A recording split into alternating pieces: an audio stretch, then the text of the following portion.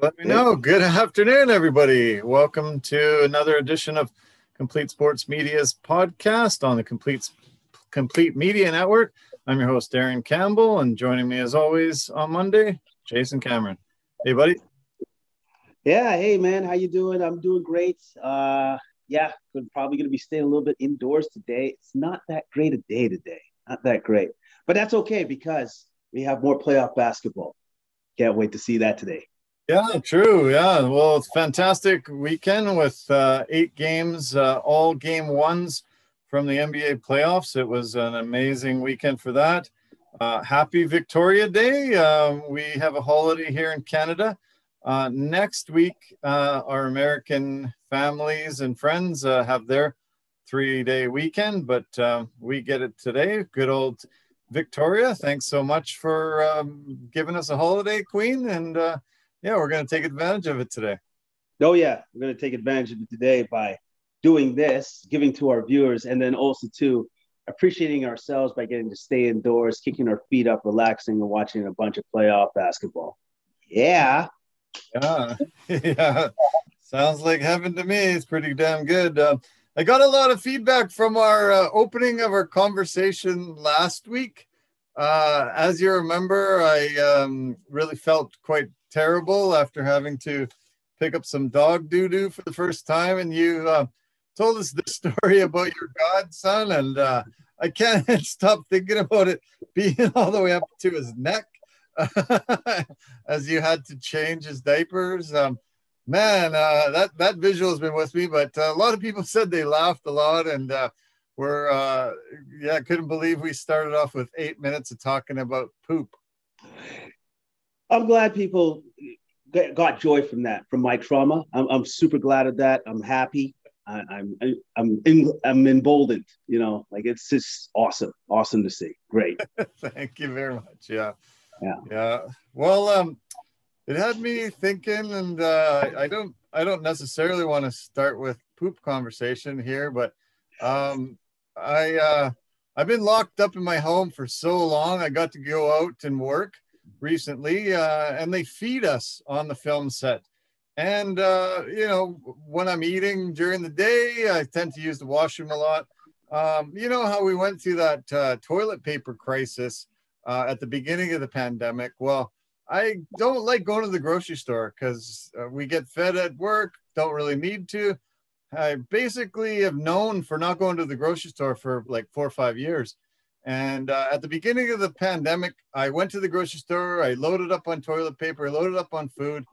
But I ran out and I'm down to 1 ply in the house here. I think I have to bite the bullet and go get some 2-ply, because 1-ply just, I don't know why anybody even invented 1-ply. It's pretty sad, pretty bad. Yeah, it's flimsy. It's flimsy and it will make a mess. Like I don't really need to go into the particulars. I think everybody else knows about the particulars of that.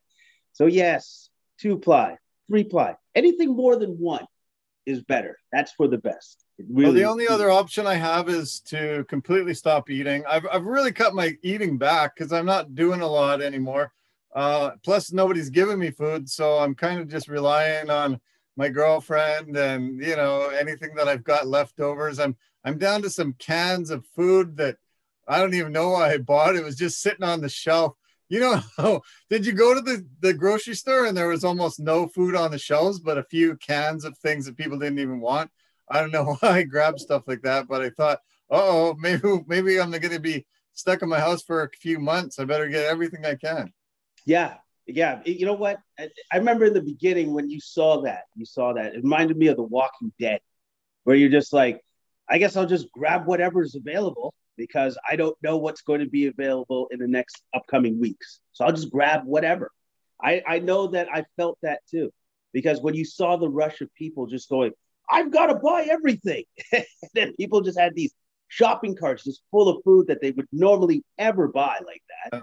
It's almost like they're preparing for a Thanksgiving Day feast every day of the week, So yeah, that was bizarre times. Those were really crazy. I I think we're up to 429 days since the actual first day of the quarantine. And luckily, today's the last day of the lockdowns and all the very restricted things that we've had to deal with here locally. Here, a lot of provinces, a lot of states, a lot of areas are opening up because of people have got the vaccine, and our numbers are down and stuff like that. So do you think we're just going to see chaos now on the streets, in the restaurants, as people have been locked up for so long, not being able to go out? Do you think it's going to be a pandemonium now out there?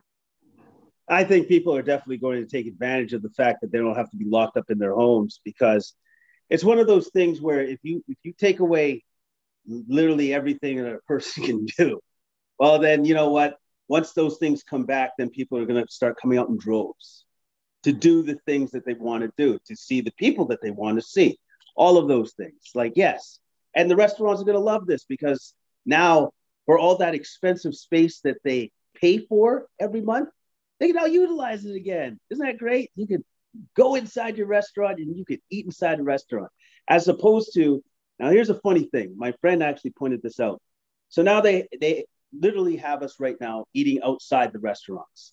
But some of the restaurants actually have it so that it's in a tent with tent flap walls. It's confined again. So what's the difference? Right. Yeah, if somebody could tell me that, that'd be great. Because like, I understand what outside is outside technically, but I guess outside can also count as, if it's in a tent, in an enclosure, then that's still outside. Very good. Very good. Yeah. I know, that's a good point. My girlfriend, Lorraine, she mentioned that too to me recently. She's like, how is that outside? That doesn't seem outside. There's nothing, no airflow through there. She pointed tents and some of these enclosed areas they have outside the actual physical walls of the restaurant. There's still huge glass partitions, lots of areas. It doesn't actually make sense in a lot of ways, but luckily, maybe this is the last of it. Maybe this is the last time we have to worry about it. I am pretty happy, though, that there are so many more outdoor areas now to eat. I think it's great. I see it here in Kitsilano. I see it in many areas around the Lower Mainland. It's fun that people are out during the summer and spring and summer and probably into the fall, where there's so much more outdoor areas that there ever was before. I think restaurant owners are going to be probably asking the city to keep now those functional outdoor spots available to them, as they should, because let's be honest, man, those people have sacrificed a ton during this pandemic era, and that's something that the city can easily just give back a little bit to them, So the other thing too is I hope we get word on being able to fly, get vaccinated and being able to fly. Probably the longest time I've ever went without flying anywhere. I really, always loved joining the Mile High Club. Now it's the Meter High Club, and I'm pretty sick of that. It's really nice to be able to travel places, enjoy yourself on the plane, and where the destination you're going. So, I'm looking forward to it too. You have any trips that you want to take now, once it's open and we can get a chance to go away? Yeah. Like, there's like a ton of places I'd love to go to. But first and foremost for me, before I even consider flying, I need that 2-week quarantine thing to go away. Once that thing goes away, then I'll look into flying somewhere. But right now, it just doesn't make any financial or fiscal sense to go flying. Then if I have to quarantine, then I got to pay this much money to quarantine over on that side before I can actually start my trip, and then come back home and then pay money again. And I'll wait. I'll wait until all of that stuff is done and it's dealt with. And then I look forward to doing like a month-long trip somewhere, hopefully next year. Can't wait. Yeah, it's going to be exciting. Well, there's tons of sports to talk about from the weekend. Let's get into it. As you said, there's some basketball today. Big game 2 between the Heat and the Bucks is at 4:30 Pacific time, 7:30 Eastern. And the Trailblazers and Nuggets play their second game today, 7 o'clock Pacific, 10 o'clock Eastern. I guess, why don't we just get into, those two series right away, because we're going to see them first game twos. That Heat and Bucks game was probably my favorite game of the whole entire weekend. You mentioned before we started that, man, what a game that was. Overtime, super tight. It was just playoff basketball at its finest. Very, very, very tight defensive game, and one bucket either way. Man, it was a great game. Did you love it as much as I did? I sure did. Unfortunately, though, I didn't have I didn't get the chance to watch the full game, so I saw the highlights where I could, and the game was absolutely fantastic. I love the fact that these two teams have history because they played each other in the bubble, so that's why I feel that this series is going to be a dogfight because they're familiar with each other, they're familiar with their tendencies that everybody wants to try to do on offense and on defense. It's going to be a chess match between the two coaches, which is Spoelstra and Budenholzer. That guy. Yeah. Thank you very much. It's going to be a coaching challenge for both of those guys because they're so good, right? And but as I've said before to you, and I'll say it again, I think the guy that's going to be the deciding factor, and I believe the Bucks actually will win this series as opposed to the Heat winning last year because of Jrue Holiday. I've said this before and I will say it again. I believe he's going to be the difference maker for this team. Although when the game first started, I kind of thought, are the Pacers playing? What the heck is going on here? Because of the jerseys that the Heat were wearing. It was really weird. Yeah. Really weird. Sorry, not that much of a fan. Don't really like those jerseys so much. Maybe that's why they lost. So, but what I will say is that Middleton is instrumental in that win, hit the game winner with 0.5 seconds left in overtime. So, yeah, man, it's going to be that kind of series between these two teams. Yeah, well, Jrue Holiday had 20 points and 11 rebounds. He was fantastic. 42 minutes, played great throughout. Giannis was a little off. He was only 10 for 22 from the field. Couldn't hit his free throws very well. His numbers look pretty good. 26 points and 18 rebounds. But he was definitely a bit off. But I think Miami was focusing a lot of their attention onto him. And Milwaukee always needed that secondary guy and third option, and Middleton stepped up. Middleton had a fantastic game with 27, 6 and 6. And yeah, they just didn't have an answer on Miami's side to, push them over the top. Duncan Robinson started off great. He had a ton of threes. He was, really sinking from outside, but both Bam and Jimmy Butler struggled a bit from the field. They just weren't able to score like normal. Butler's numbers were, they were okay, but 17 points, 10 rebounds, 8 assists. That's really not Jimmy Butler's numbers. Usually you're seeing him scoring about 30 points a game. So, good on Milwaukee for shutting him down. Kendrick Nunn, Goran Dragic, 25 points off the bench, which was pretty good. But, it was a very awesome game to watch. Super highly contested, back and forth. Either team could have won for sure, but Milwaukee pulls this out. Do you see Miami turning this back around and getting game 2? They can. I think they can. And because, for Miami, they do have an X factor. Bam didn't have a great game, so Bam shows up, and then the other guy that I'm kind of waiting for him to come around is Tyler Hero. Tyler Hero shows up. Yeah, man, this series will be very difficult for the Bucks. But right now, you could say that Tyler Hero's hit somewhat of a sophomore slump, so to speak. But you know what? The playoffs can erase all of that if he steps up and starts playing well. Well, game 2 tonight has Portland and Denver. Denver highly touted as the favorite in this series. And when you and I had this podcast last week, I said, I think Portland's going to be able to take this out. I just thought Jamal Murray is too much of a miss for Denver. I think he's going to be missed way too much. We saw him in the bubble last year, he was just scoring at will, and a really, really hard guy to stop. Portland is trying to use Michael Porter Jr. as that guy, maybe in other options, but I don't know. I just think Blazers just have more. They looked phenomenal last game. They won 123-109, and Damian Lillard was phenomenal. 34 points, 13 assists. CJ was great, another 21. The guard play is just so one-sided in the series. It's incredible.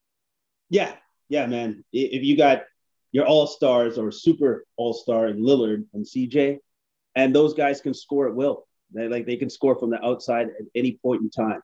And then I can't tell you how many times I saw Lillard do his patented step back, look like he's going to drive the lane, steps back to the three, and just dots it right on the person. Doesn't matter who's out there too. It's absolutely amazing. And then if he drives, he has Melo just hanging out by the three-point line. And he had a great game, too, with 18 points as well. I believe the Blazers hit 19 threes in total in this game. So they were absolutely on fire. Now, the one thing that stood out to me on Denver's side of things, Porter Jr. had a great game. He had 25 points, 9 rebounds. They need him to score like that. So if he can continue to do that for the rest of the series, that's what he needs to do. The one thing that did stand out to me, though, Joker had 34 points and 16 rebounds, but only 1 assist.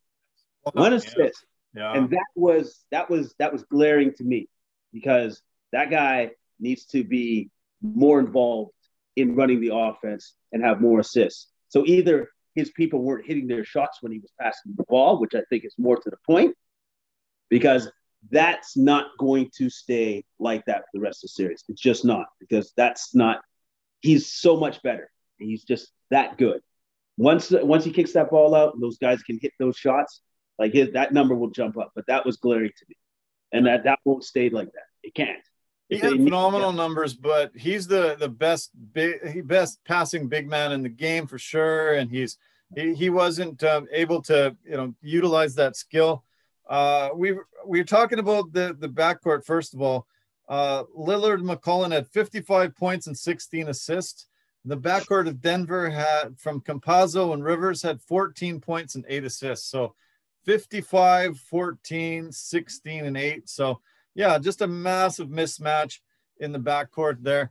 But Joker, what supposedly I heard from a lot of the Portland guys after in their post-game interviews was they were allowing the Joker to have his will to score, but they didn't want him to make the passes. So as soon as he got the ball, they spread the floor, covered everybody else and let him get his numbers. He was going to get him, but weren't going to allow anybody else to get in the mix. And it seemed like a good game plan. I'm not sure what Denver's going to do to change this up and try to get a third scorer involved. I saw it was a really, really phenomenal game plan. It was the largest road win for Portland since 2000, winning by 14 points. And they outscored Denver 65-48 in that second half. And I love the Denver crowd. Not a huge crowd, but they were pretty into it. But Portland seemed to really quiet them in that second half. Oh, yeah. Well, Portland definitely shut them down, gave them literally nothing to cheer for. And as you said, that was actually very astute defense for Joker, which is just let him get his. Let him get his and then shut down everybody else, because we've seen what happens before. He's like a Peyton Manning out there. If you blitz him, which is what some defenses do, they didn't learn then, he will pick you apart. He will pick you apart because he has that kind of vision. He's a true point center. It's a completely different and revolutionized position because he's the only guy that can do it, but that's what he can do. So they've decided we'll just let him get his and then we'll just worry about everybody else. So with that being said about everybody else, I think their third scorer, if they're going to lean on a third scorer, has to be Aaron Gordon. He had 16 points and 8 rebounds, but they're going to need more from him. Since Jamal Murray is gone, how about this? They're literally going to need more from everybody else on the team to cover for that. It might be too much, though. It might be too much to ask. Well, we talked about Denver acquiring Gordon at the deadline. Great move. He's been pretty good, but he needs to be elite. He needs to be, definitely getting 25-point range for them to be competing with the Blazers. Offensively, defensively, they needed, they need to make some stops. I don't know how they're going to shut down that backcourt. Nurkic was great. I think Blazers have more than Denver has right now, I think, but we'll see how it pans out. I guess the biggest upset, there was lots of upsets on the western side of the bracket. Biggest upset, in my opinion, over the weekend probably was Phoenix over LA for most people. LA, even though they're the 7th seed, a lot of people are picking them to still win the championship. In my bracket, I picked Phoenix to go all the way against Philly, and we'll see. I hope I can pull that off. Phoenix played a phenomenal game, I thought. Even though Chris Paul got hurt and he was really definitely hampered by the injury, they shut Lakers down and only allowed 90 points in a 99-90 win. A great performance from Phoenix. Fantastic performance from Phoenix. Kind of a little bit troubling about the Paul injury, because you could tell once he got hurt, unfortunately, by running into his own man with his right shoulder. All of a sudden, him dribbling the ball with his right hand, not very good. Like, he was losing control of the ball to the point where you're just like, well, he doesn't ever do that. Oh, ever. Strange. He never does that. So you know that injury will be bothering him, and hopefully, we're going to have to keep an eye on that to see how it affects him for the future of this series. But then, so he hurts his shoulder. He hurts his friend LeBron's shoulder too on a box out where he hooks his arm, undercut him and hooked his arm. And I want to say this: I think the hook of the arm and the yank of the shoulder on the arm, and then once LeBron fell down, it wasn't the crash to the ground. I think it was the initial hook of the arm that Chris Paul had, and that hooked him and jerked his shoulder up. I think that's actually what hurt him, and so did his coach too as well. He alluded to the fact that the box out that Paul did was, I believe the coach said it was dangerous, so to speak. So I don't know about dangerous when the guy outweighs you by 80 pounds, but whatever. You know what I mean? But it still hurts, and I'm sure Paul apologized to his boy and his friend. The thing that really stuck out to me, though, in this game, Davis had an awful game. Absolutely horrendous game. 13 points, 7 rebounds, not good enough. What was wrong? What do you think was wrong with AD? What was wrong? Is he still banged up, or did they have a better game plan against him? No, I don't think so. I think he just had a bad game, and that can happen. I think that's what it was. I think, though, come the next game, that dude's going to be coming out with full fire. Oh, yeah. He's going to be firing on all cylinders. So 13 points for AD. That's great on the Suns. They locked him down, but they're not going to be doing that in the second game. Mark my words. Yeah. Phoenix was phenomenal at home this year, 27-9. Just really great atmosphere there. DeAndre Ayton was phenomenal, 21 points, 16 rebounds, 10 for 11 from the field for Ayton. I don't know why they weren't feeding him more. He wasn't missing. He really outplayed AD, and that was a big shock for most people. I don't think people thought DeAndre Ayton at such a young age, first playoff appearance, was going to be able to outplay the big man. I think I've started to get a thought that maybe Andre Drummond maybe shouldn't be in the lineup. They should put AD at center. He might be able to dominate Ayton. He might be able to get a lot more. I think he wasn't sure where he was supposed to be many times through the game, and I think Andre Drummond's presence there was throwing him off. I think so too, because it's I don't know if AD's kind of used to playing with a player like that that's always going to be constantly in the post and it's just going to clog up the lane, which is what Andre Drummond does. That's his game. So then now all of a sudden Davis has to kind of find his way through the offense of where he's supposed to be. And the reason why there's a little bit of confusion for him and probably for both of them is because they just haven't played it with each other enough. They really haven't, right? Somebody's out with an injury. Drummond just comes in late into the season onto the team. So there's no real rapport, chemistry there, right? So it's going to be tough. I think they'll figure it out. And also, too, the other person that kind of stuck out to me for the Lakers, who I think they may utilize even more so in this series, is Montrezl Harrell. He had a good game, strong, he was efficient, and I think he just plays better along AD anyways because they've had more reps, they have more chemistry there. So you may see a change in Vogel's approach with his matchups for the next game. Yeah, I've been surprised that Harrell's took such a back seat as soon as Drummond got there. Harrell was, has been phenomenal in his career. He's, a very productive guy when he gets his minutes. And he's definitely took a very back seat. Sometimes they put Gasol in and you don't even see Harrell much at all. So, I think you're right on that. I love when he comes in, and I think him and AD play super well with each other. Do you think the Lakers should panic? Do you think they should get very worried about this Suns team? First off, they should have been worried in the first place when they played them. You don't get that record over nothing, right? So, yes, they should be concerned, but not overly concerned because LeBron is still there. He's still the captain of that ship. And he's still LeBron James, So I don't think there's anything to worry about yet, as of yet, because it's still going to be a long series. And like I said before, AD didn't have a very good game. Let's see what happens when he does have a very good game, which I believe he's going to have in the next game. I loved Booker in this game. He was 13 for 26, 34 points, 8 assists, 7 rebounds. He was the biggest key other than Ayton. I think, Booker looked great. This is his first playoff appearance, and we've been waiting years. He's been so highly touted. He's kind of been an outpost there in Phoenix. Not a lot of people consider him as good as he really is, but great performance first playoff game. Yes, he was effective and he was aggressive.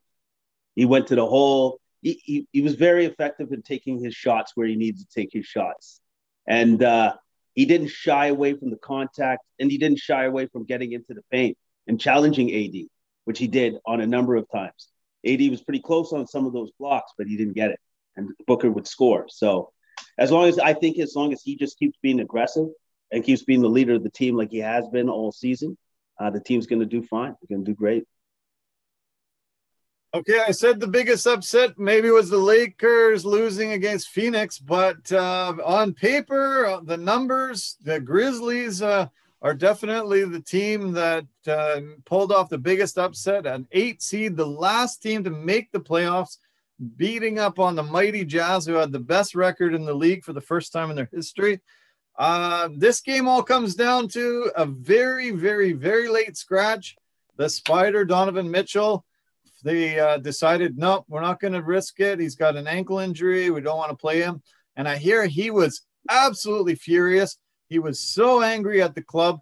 He threw a bit of a fit. He said his words were, I was incensed. I was just, I couldn't believe they held me out. But they're thinking long-term future, obviously, and they don't want to, send a guy in that's a little iffy. So, but were you shocked that even without Mitchell, the Grizzlies were able to pull off this win against the Jazz? A little bit, because the Jazz is still a very good team, even if Mitchell's not going to play. Like, they're still a very good team, and end of the day, the Grizzlies are the number 8 seed, but the Grizzlies did the right thing. They took advantage of the situation. They said, oh, your best player's not in. So you're saying we got a chance. And they took it. Man. And our Canadian Dylan Brooks, massive game. Huge game. Yeah. 31 points, 7 rebounds. He was the straw that stirred the drink in this particular one, for sure. I couldn't have been happier, man. He had a massive game. No kidding. Yeah, he was great. He was just lethal everywhere he went on the court. He found an open spot. He went to the hole. He was constantly really good. Yeah, just so solid of a game. He had a great game in one of those play-in games, and he's had a phenomenal year. He's coming on, being that second option for the Grizzlies. They They were really fresh coming in, I think, because they had a couple of games in that play-in tournament. The Jazz have been off for over a week. They seem maybe to have some rust. So rest versus rust, there's always that issue. But Dylan Brooks was great. John Morant was good, 26 points, 4 and 4. JV had an okay game, 15 points, 12 rebounds. I was really shocked that Memphis was able to pull this off. Bojan Bogdanovic had a great game, 29 points, 5 rebounds. Mike Conley was good, 22 points, 11 assists. Gobert, I don't know, he just didn't seem to be as dominant as usual. He had 11 points, 15 rebounds. Favors was good off the bench with 12 points and 11 rebounds. But I don't know. You've given the Grizzlies, this young franchise, a bit of confidence. I looked up some of the records of the Grizzlies franchise, and this has been a sad franchise for its existence. This might have been the biggest victory that they ever had, and let's hope they can build on it and make this a really great series. Well, they can definitely build on it if the Jazz front office says, well, Spider, we're going to have to sit you out again. You know what? I'm just going to say this. He's not sitting out for the second one. If he was that angry for sitting out the first, they're not going to risk sitting him out the second. They might have him on a minutes restriction for the second game going in, but I mark my words. That's not happening for the second game. He's not going to sit out. It's not going to happen. He'll just tell him, hey, no, forget it. I'm out. I'm going out to the court. I'm not sitting out. So you're right. Yeah. That's hilarious. Okay. There was a little minor upset. The Mavericks beating the Clippers. The Clippers kind of tanked at the end of the year so they could play the Mavericks. And that might have been some good bulletin board material for Dallas. They might have said, hey, they actually wanted to play us. So let's show them that we're built pretty well to beat them. And Luka, phenomenal game. Everybody else chipped in, and a huge win for them. Yeah, massive win. Luka, 31-point triple-double, 10 rebounds, 11 assists. Like, here's the thing, man. Luka's going to do Luka stuff. He's going to be awesome. It literally comes down to everybody else on the team needs to step up and help the guy. That's it.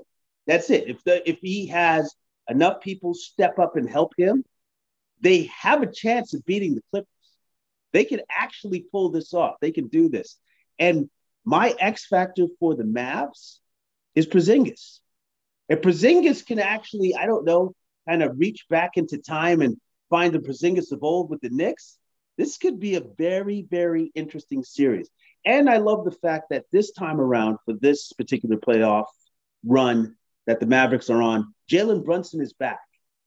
Jalen Brunson is just a solid point guard that can run the offense, that you can trust, and that can get you timely buckets when you need a timely bucket. And he did it in that game with 15 points.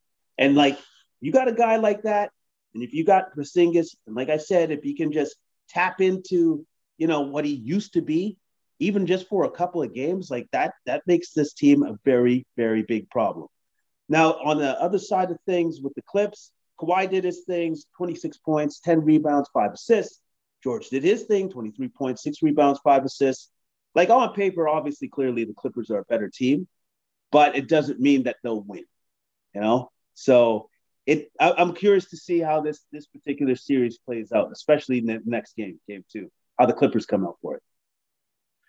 Yeah, like you said, Kawhi and PG-13 both had decent games, pretty good points, but there wasn't a third option there. There wasn't a guy that stepped up. Top scorer outside of that was Batum and Rondo with 11 each.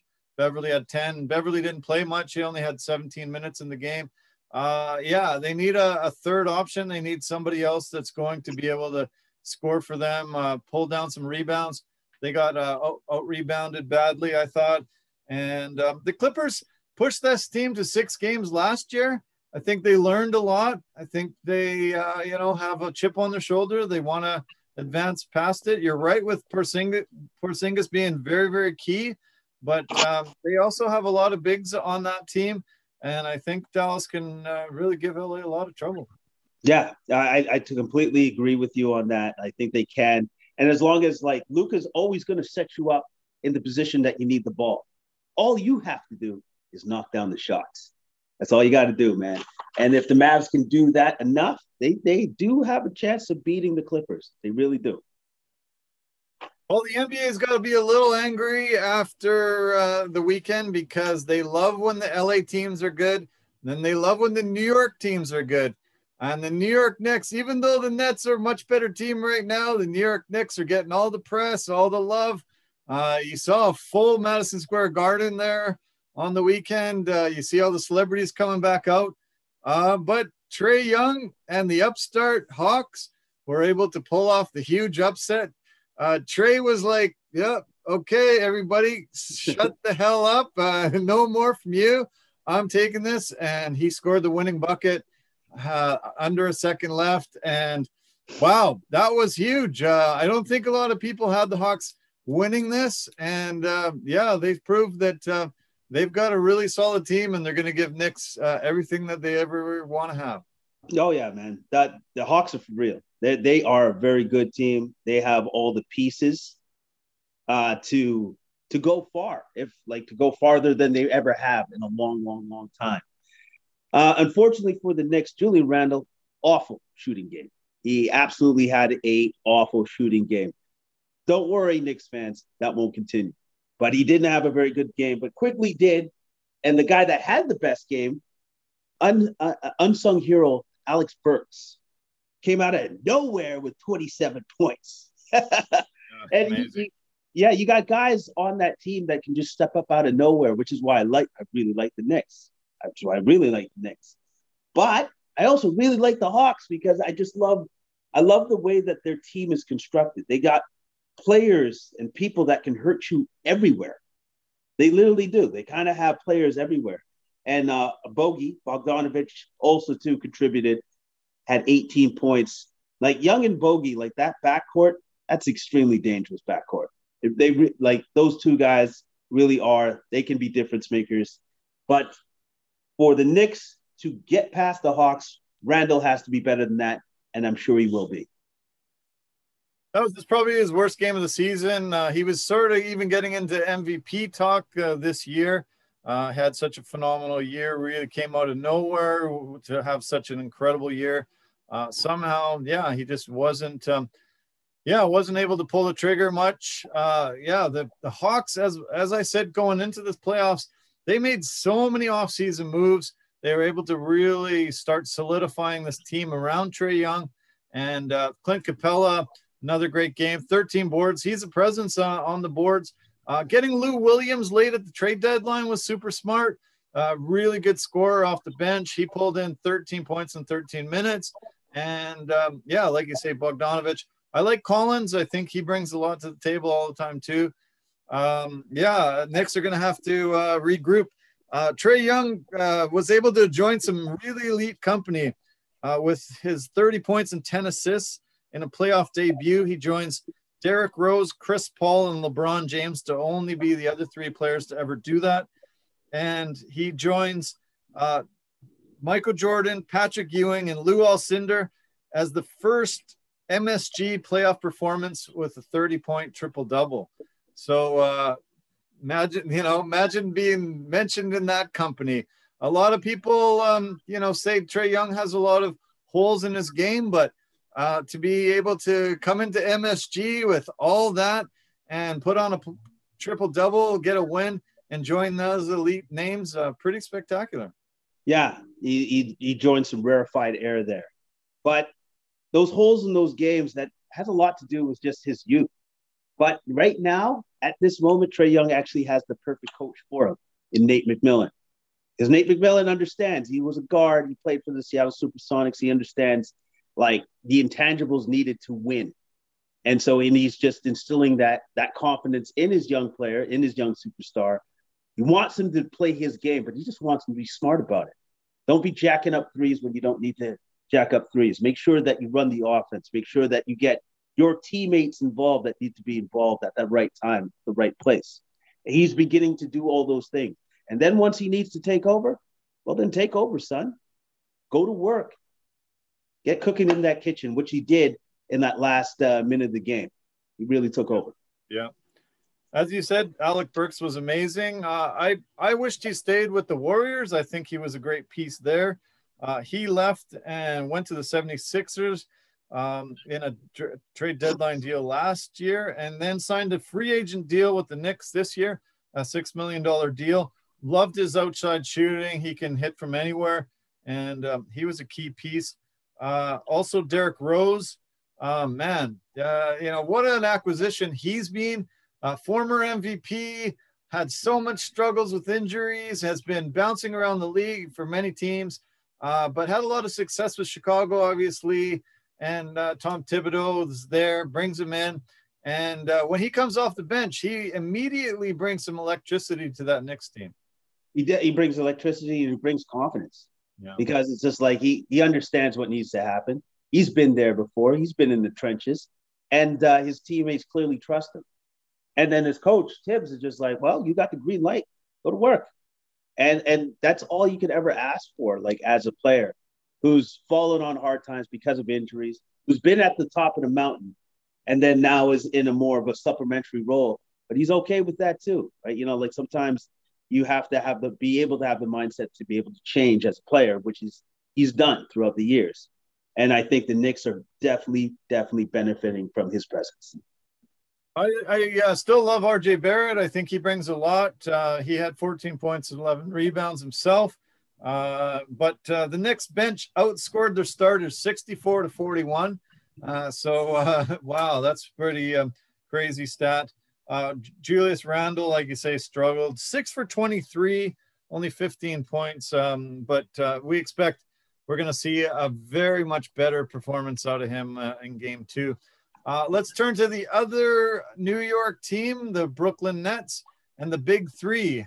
They only were together 8 games in the regular season. We talked about chemistry issues and difficulties trying to be able to pull it together. But once they were together, we expected them to dominate and be able to outscore most teams. They were able to beat Boston on that first game. Pretty lackluster start, not very great off the bat, but they outscored the Celtics 57-40 in the second half and beat them 104-93. The Big Three scored 82 of 104 points and assisted or scored on 98 of the 104 points. So, everybody else get out of the way. We've got these 3 guys. We're going to beat you. How did you like this performance? I liked it. It's unfortunate for the Celtics because they don't have enough.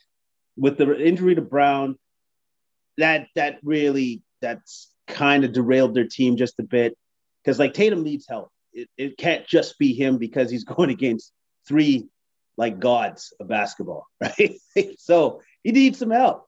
And Smart had a good game. He had 17 points, 5 assists. Tatum 22 points, 5 assists himself. Kemba had 15 points. Kemba actually needs to be a little bit better. He needs to be a guy that has to score like Tatum does in above 20-point range. He's got to be there. And then their other guy that needs to step up for Celtics, if they want to have a chance to win any game in this series, is Evan Fournier.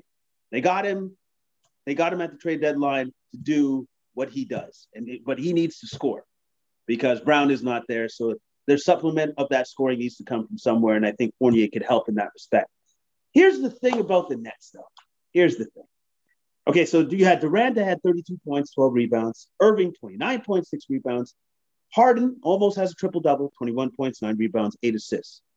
Okay, so you have those 3 guys that you have to contend with. And just what you just said, they can score 82 points of 104 points, all right?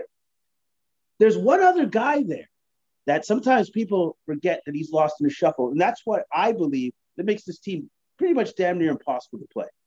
That's Joe Harris. Joe Harris, highest 3-point percentage in the league he finished with.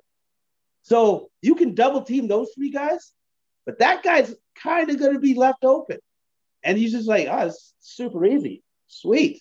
Swish, swish, swish. And he can drive when he needs to. He can put the ball on the deck when he needs to if you close on him properly. So that's what puts him over the top. is having a guy out there that's a dead-eye shooter that is just going to hurt you every single freaking time. So. Yeah, you're right. Yeah, Harris is a deadly outside scorer, and I was surprised they didn't give him a lot more shots. I was surprised that Kemba Walker only played 27 minutes. I'm not sure why he was out of the rotation quite a bit. Tatum played 41 minutes and had a decent game. Not up to his standards, really. He's been scoring in the high 30s, even 40s and 50s, but 22 points from him. Fournier has been really great since he's been there. They have been giving him an opportunity, and he's been scoring in the mid-20s most games. But had a bit of an off game. I don't know. I think Boston just doesn't have the team, obviously, to win. I predicted a 4-game sweep in this when I did my bracket, and I hope it's not going to be, but I think the Knicks are the Nets are just way too deep, and as you mentioned, Brown missing, that's such a huge loss. It's so terrible for fans of teams when one of your top guys is out going into a playoff matchup. It's so crucial in basketball to have your top 3 guys. It's so crucial. No, yeah, you need them. You need them if you want to have a chance to win, because the other team has all their guys. And the deeper you go into the playoffs, the harder the teams are going to be. So that's why you need all your guys. You need to be firing on all cylinders. Like even the Celtics at the beginning of this game, I think they went 9-17 from 3. But here's the thing, though. Once you stop scoring, the Nets never will. That's the problem. They're never going to stop scoring. You can go cold for a bit, but during that time that you're cold, they're still scoring efficiently, like a machine, because you got those 3 guys. And that's the problem. You can't stop scoring with them. You have to score with them all the time. Everybody's been talking about Brooklyn's defense, but to hold any team to 93 points, a really good performance for them defensively. And we'll see if Boston's able to pull something together, but they're in very, very tough. The only series we haven't covered so far is the number 1 in the East against the number 8 in the West. In the East as well, Philly and Washington. Washington went on a historic run, played great in that final game getting into the playoffs. But Philly was, definitely the better team in this one. And the guy that stands out to me was Tobias Harris. Phenomenal game, was able to get his points on the floor everywhere he went. And for him to get 37 and really, not be stopped, that was the key for me. Yeah, Tobias Harris is he's kind of like that the hidden gem on that team, and nobody really talks about as much. People got to give that guy a lot more credit, because he came out there, he played his game, and he played it very efficiently. He was fantastic. Joel Embiid was a monster as usual. He did his Embiid stuff, 30 points, 6 rebounds, 3 assists, and then you had Seth Curry, brother Steph, just doing what Curry's do, hitting threes with 15 points. They look fantastic. And then the Wizards look great, because I want to point out that Bradley Beal looked fantastic. He actually didn't look hampered by his hamstring injury for the first time in a long time. He looked fantastic, 33 points, 10 rebounds, 6 assists. The other thing is, though, I do want to talk about, I love Russell Westbrook. I love his energy, but sometimes I believe his shot selection can be questioned. But the thing is, he can affect the game in all the other areas, too, that matter. And I think sometimes he just needs to focus more on those areas. If he just focuses on the rebounding and assists, and which he does anyways, I just think sometimes he needs to just come back on the shot selection altogether and just focus on those other 2 things, which will really help his team win. Oh, you're 100% right on that. And I thought that at the end of the game, he jacked up a 3 that should have been Beal's. It should have been not in his hands. He shouldn't have been taking that shot. He should take an example from what Simmons did. Simmons only had 6 points, but he had 15 boards, 15 assists, and he was such a facilitator. Simmons has a hard time with his shot. I think Westbrook has a hard time with his shot most of the time, unless he's coming and driving to the hoop and getting a layup. So yeah, you're right. I think you should step back, facilitate, give it to the guys that are going to be able to shoot and score. And yeah, Washington will have a much better chance. Yeah, I believe so. I believe they'll have a way better chance of defeating this monster, the 76ers. But at the end of the day, man, 76ers are definitely going to get past Washington on this because they have a better team. They have a better team. Yeah, Russ, just didn't look great. He wasn't, his scoring wasn't fantastic. 6 turnovers. He wasn't his usual triple-double self, and they spread the scoring around to a lot of the other guys, and I think they could have even done that a little bit more, as you say. So, yeah, phenomenal first opening weekend of the playoffs. Man, it was one fun weekend for me. That was one of the most fun opening weekends I've ever had. Yeah, me too. Me too, because I'm looking at this particular year for the playoffs. I believe it's still wide open. I don't think you can confidently say that one team is clear favorite that's going to win. I don't think there's a team like that, because even as great as the Nets are, still haven't really played together all that much. And as you get deeper into the playoffs, you're going to need that chemistry to be, highly functioning and to be a thing.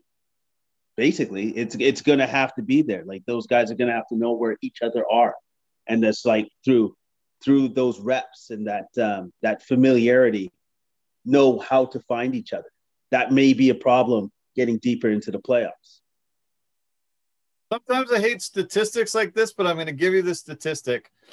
When a team wins game 1 of a best-of-7 series in the NBA, they've won the series in history 76% of the time.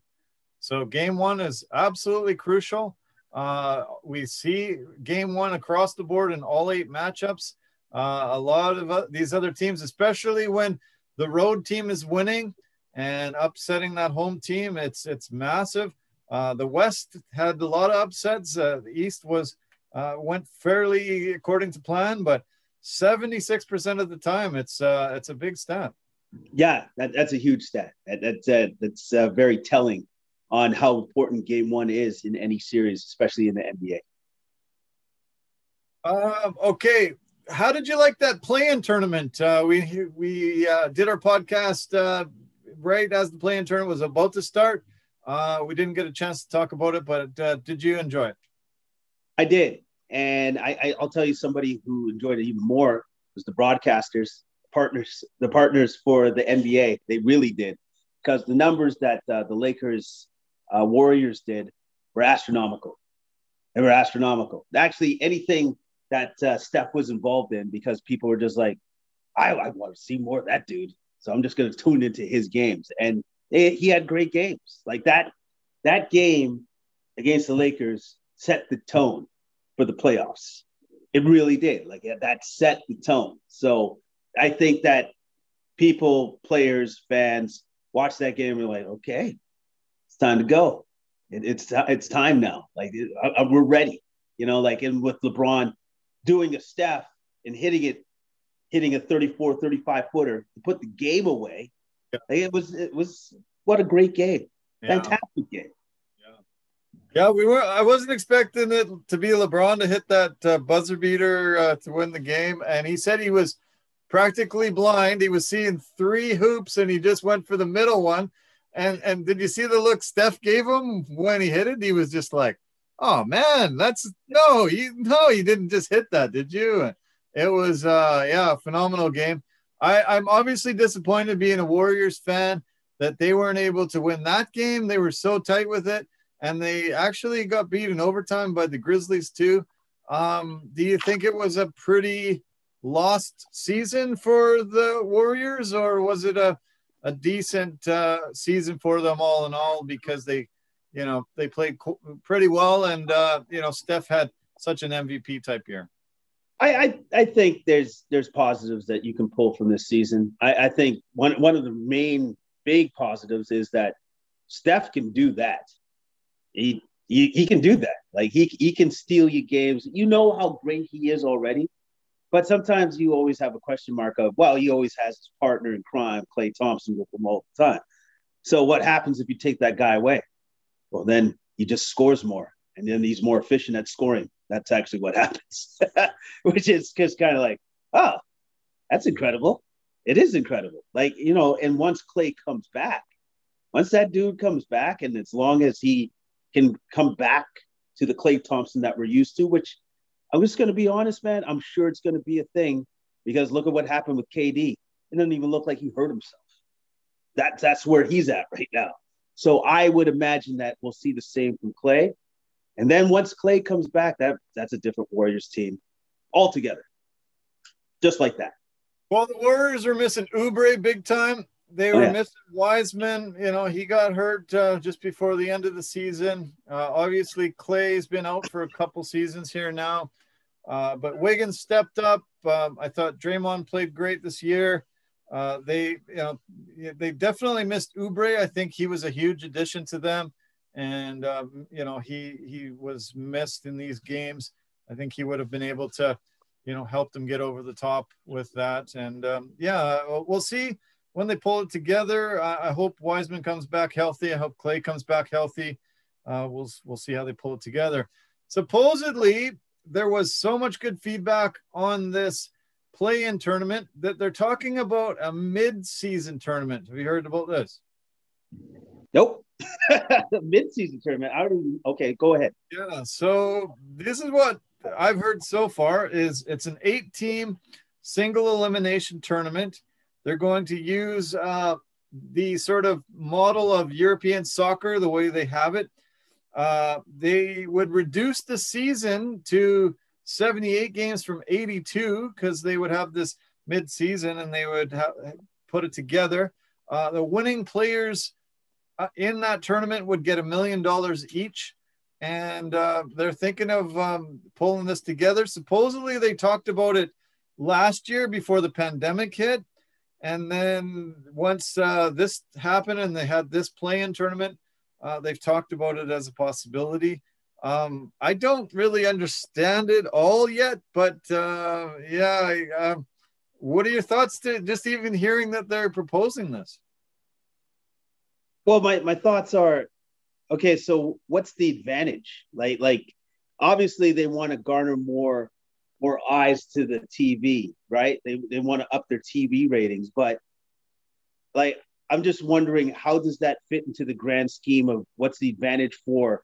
I see what the advantage is for the broadcasters, right? But what's the advantage for the team? And then I see what the advantage for the players are. They get money, kind of make a lot of money already. But I don't know if teams would look at that and be like, oh, I don't know, man. Like, there's no real advantage going forward for the team. The players there are, I guess, for the broadcasters are. Maybe they'll garner some attention from the fans. But I think the play-in tournament, the way that it's set up, from what I've seen, at least this year anyways, that seems to be working. So why not just stick with that? I don't know if this other thing needs to be a thing. I understand that this is their time to test out theories because of all the stuff that's happened now.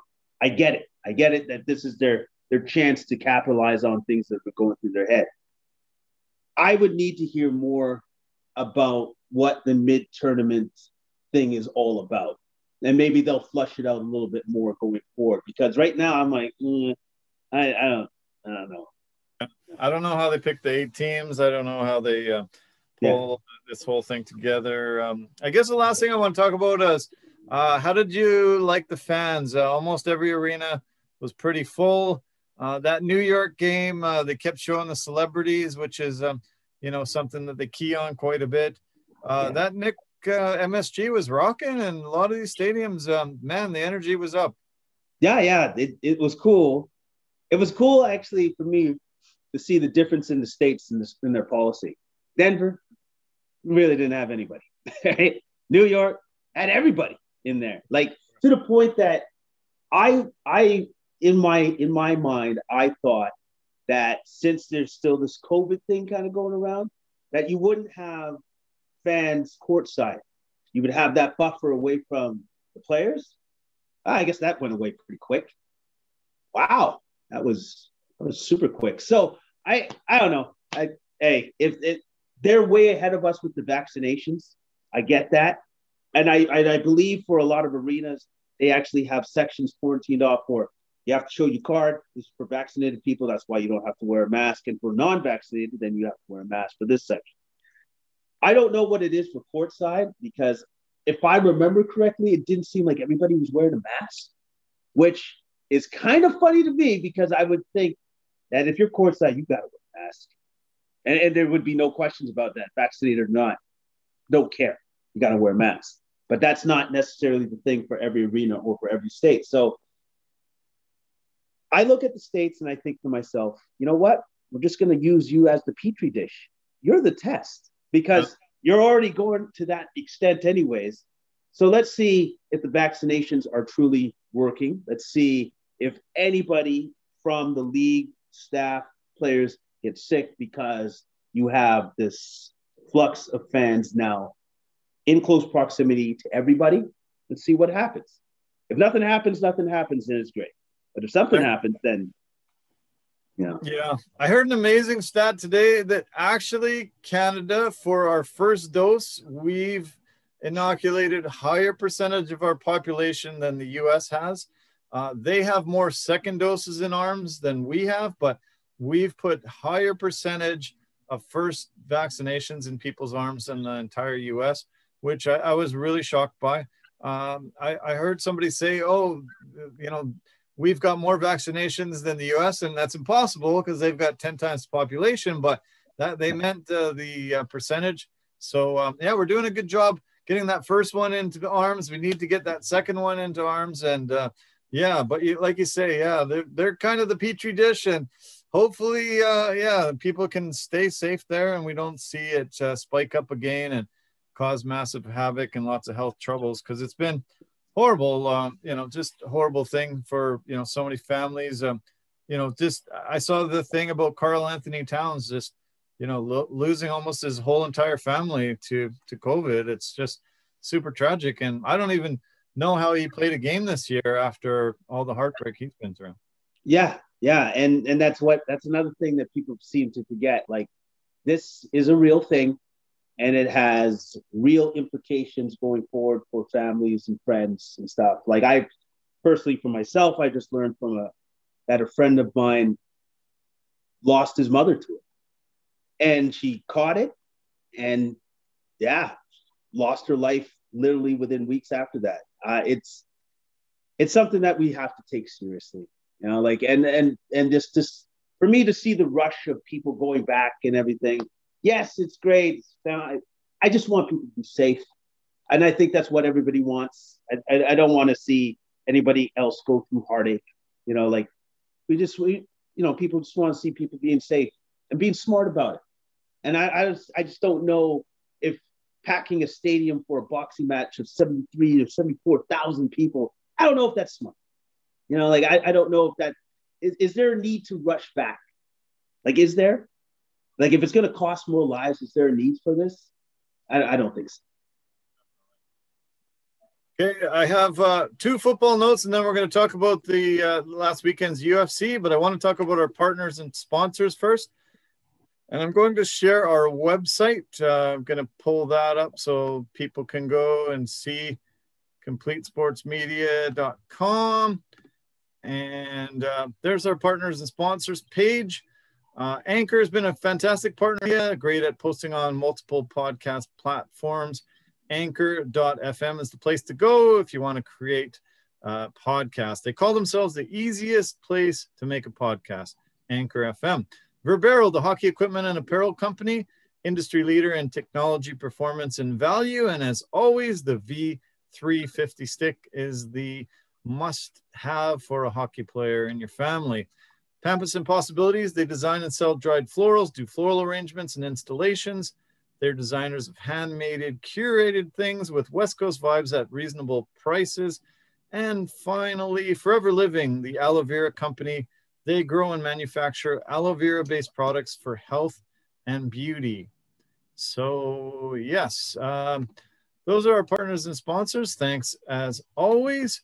And just a couple of NFL notes. Obviously, off season, there's not a huge amount of news, but two things have come out in the past couple of days. And the biggest one, and especially for Atlanta Falcons fans like you, is Julio Jones wants out of Atlanta, has requested a trade. Supposedly, the Falcons have been in discussions with other teams for the last couple of weeks, and they're shopping him around. They're looking for a first-round draft pick and other things. What are your thoughts hearing the news of that?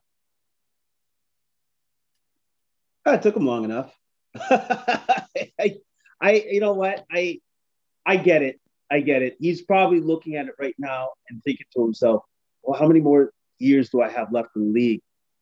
Do I have a real shot of winning anything with this team right now? No, you don't. And so now he's looking at it going, I need to try to get on a team where I got a shot of winning. Because, like, he's probably looking at it long term. Maybe I have 2 to 3 more seasons left that the body has to give. And that's probably why he requested a trade. He may not have any even bad misgivings about the front office, about the team or anything. He just wants to give himself a chance to win the big Super Bowl.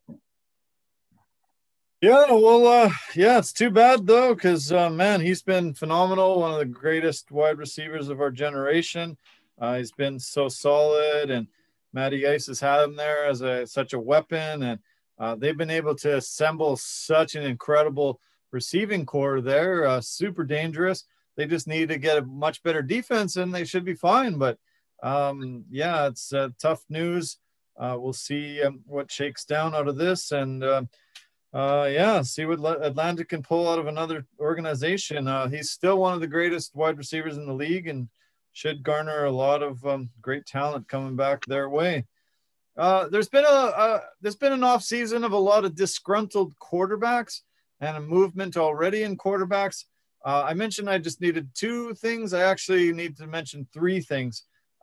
There was a comment today from Pete Carroll. He said that Russell Wilson drama is over. That's old news. He's happy. We're happy. We're moving forward. Not sure how this came to be because the Seahawks didn't address the need for offensive line help. They didn't address the needs that Russell Wilson wanted to be more part of the conversations.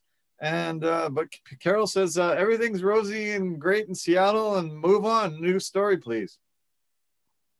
Oh, okay. Well, you know what? I guess I'll give Pete the benefit of the doubt since he's super optimistic all the time.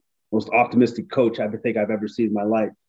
Definitely, he's definitely the polar opposite of what the hoodie Bill Belichick because he's happy.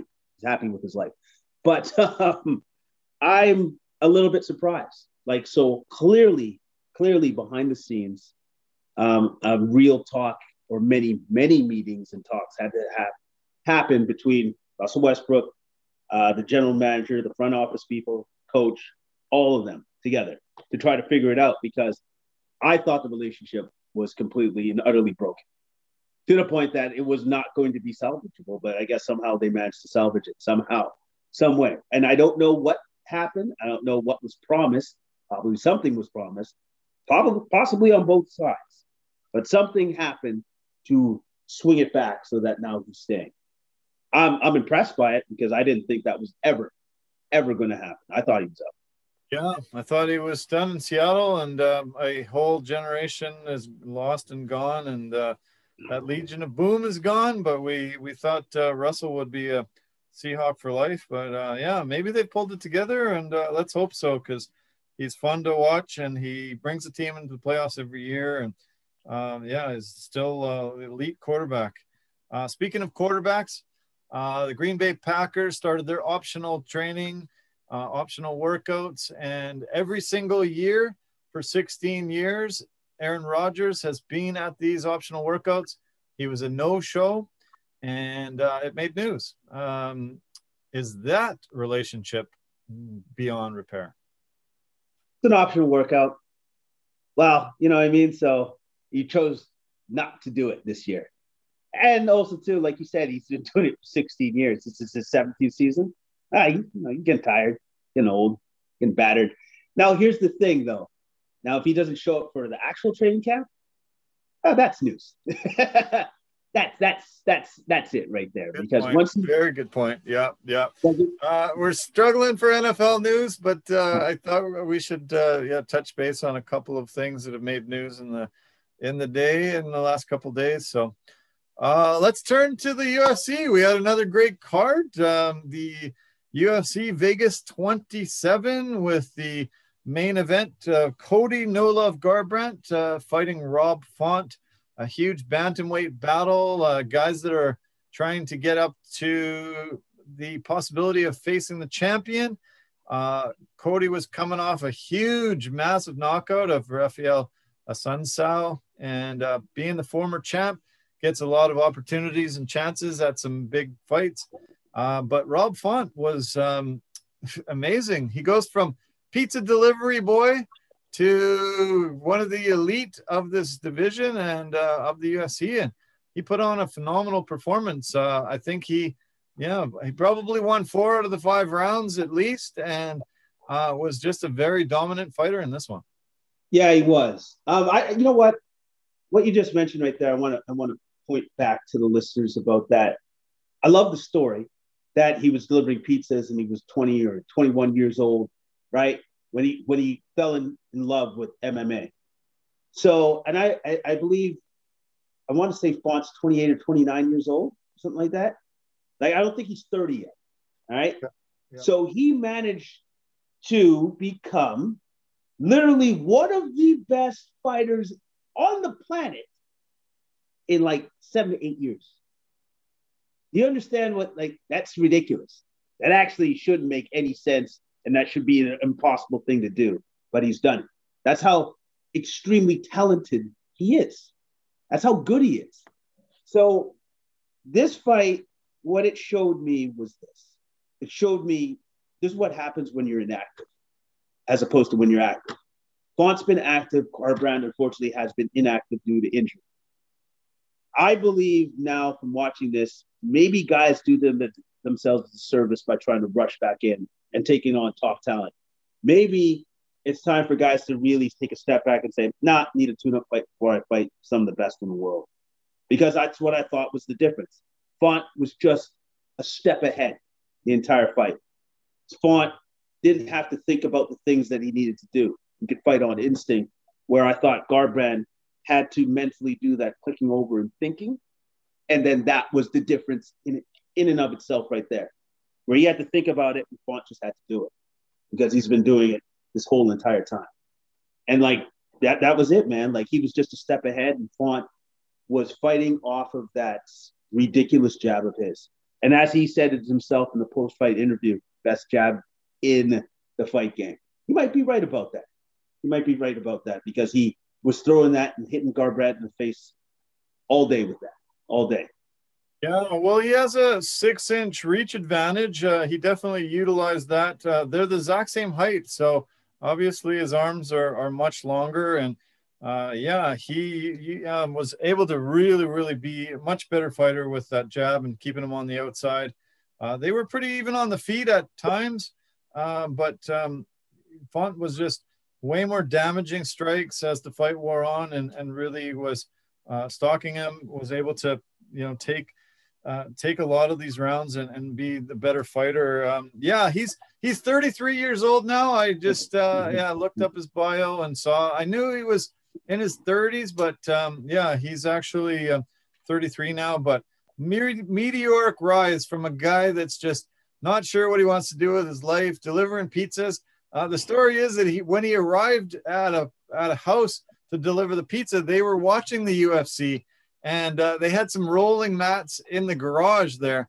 And some of the guys were training some jujitsu. And he's like, what are you guys doing? And they told him, and they said, hey, sit down and watch some of this UFC with us. And he fell in love with it from that point forward. Hadn't watched it in his life before. And ended up joining a gym the next day. And and the rest is history. But yeah, cool story. That happens a lot actually in the UFC. A lot of these guys, before they make it big, they've got second jobs. They have, families, and they're struggling. A lot of them sleep on the floor of the gym because they are homeless even. And they put their, life on hold to pursue their dream of mixed martial arts glory. And, but yeah, it was cool. It's a cool story, and good to see him continuing his career and doing really good. He's moving up. He was number 3 in the division. Should have a really good fight coming up. I'm not sure who's going to fight, but I think his next opponent's going to be one of the elite guys. Yeah, as it should be, because is Aljamain Sterling, does he have his next fight yet or no? They haven't given him anybody. Well, I think they're running that Peter Yan one back because of the way it ended. And a lot of people, mixed feelings on it, but I think that's the consensus that's what they're going to do. Yeah. Okay. I get it. I get it, and I don't get it, because, like I said before, and I believe I said it even then when it happened, I don't know if necessarily you want to gift a guy with an immediate rematch after he broke the rules. You know what I mean? Like that. That's my only thing. That's my only problem I have with granting that rematch. Yeah, Peter Yan was definitely going to get that eventually, but it doesn't mean that he has to have that right away. You know what I mean? So anyways, regardless, Font literally has one more fight before he can fight the champ, or he fights the champ next. And all he has to do is sit and wait, because that's what he's earned now. I haven't heard if that's booked yet. I don't know if that's a done deal. So, we'll see. But yeah, he's either, fighting for the title next, or one fight away if he can win. So, good on him. It's pretty phenomenal performance. And I think the UFC is going to, look at bringing him, a title shot very, very soon. There was a lot of fights that were canceled off this card, and there was some troubles with there was troubles as usual. There was let me see here. Roland Pavel was removed from his fight against David Dvorak because of problems with his weight cut. He was admitted to hospital for dehydration and low blood pressure when he passed out after walking out of the sauna on Thursday night. He woke up in the hospital, not sure what was going on. And this is the third and maybe even fourth time he's had very hard trouble to get down to his weight. And hopefully they won't allow him to compete at that weight anymore. I just don't like this. You and I've been talking about this for, almost a year. And, these people are harming their health so badly. And to be in the sauna trying to cut that weight and pass out and have to be in the hospital, that's not a good look for the UFC here. No, it's not. And I think that the corners, their coaches, have to take a little bit of responsibility too. Like, if the fighters can't protect themselves, you're kind of there to protect them as well. If they keep seeing this as a habitual thing, well, then I guess you can't fight at that weight class anymore, man. Like, you literally can't make that weight safely.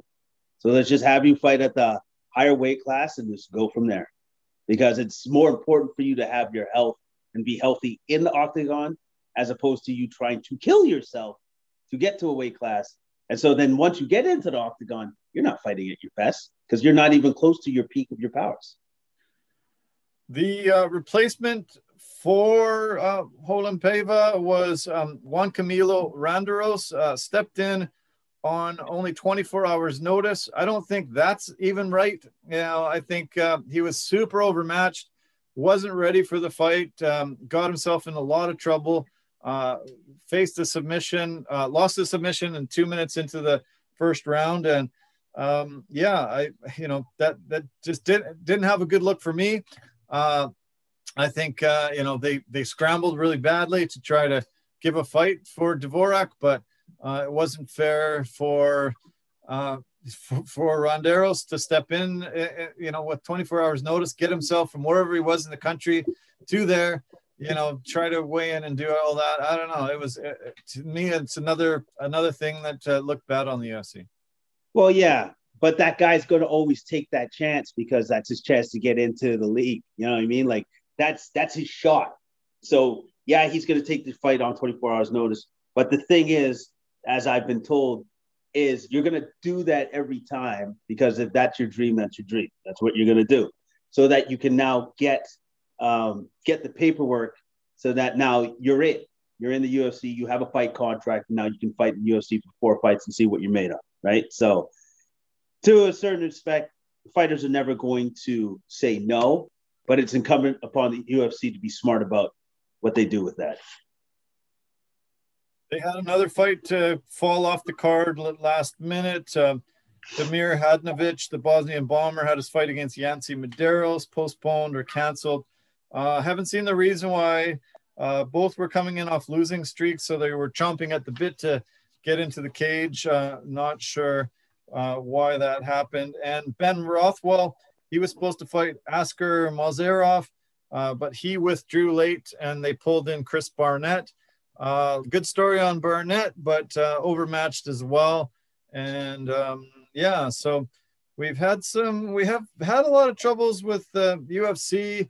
Lots of postponements lately, definitely a lot of troubles, and hopefully we can start figuring out this weight cutting problem, and move on. Before we get into a lot of the other fights, let's mention there was 2 retirements on the telecast. The biggest one being Paul Felder. He raised up to highest as number 6 in the world during his career.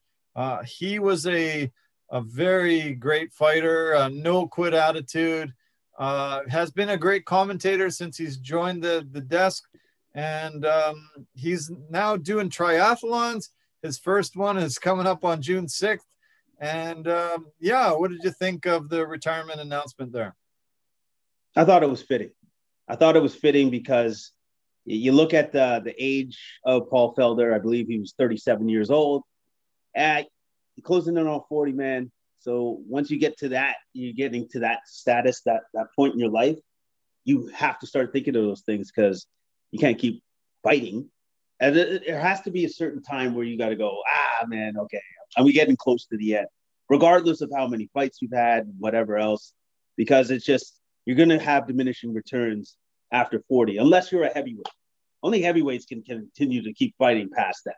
But like anybody smaller than that, you have to look at your career and be like, I think it's winding down or it's over at this point.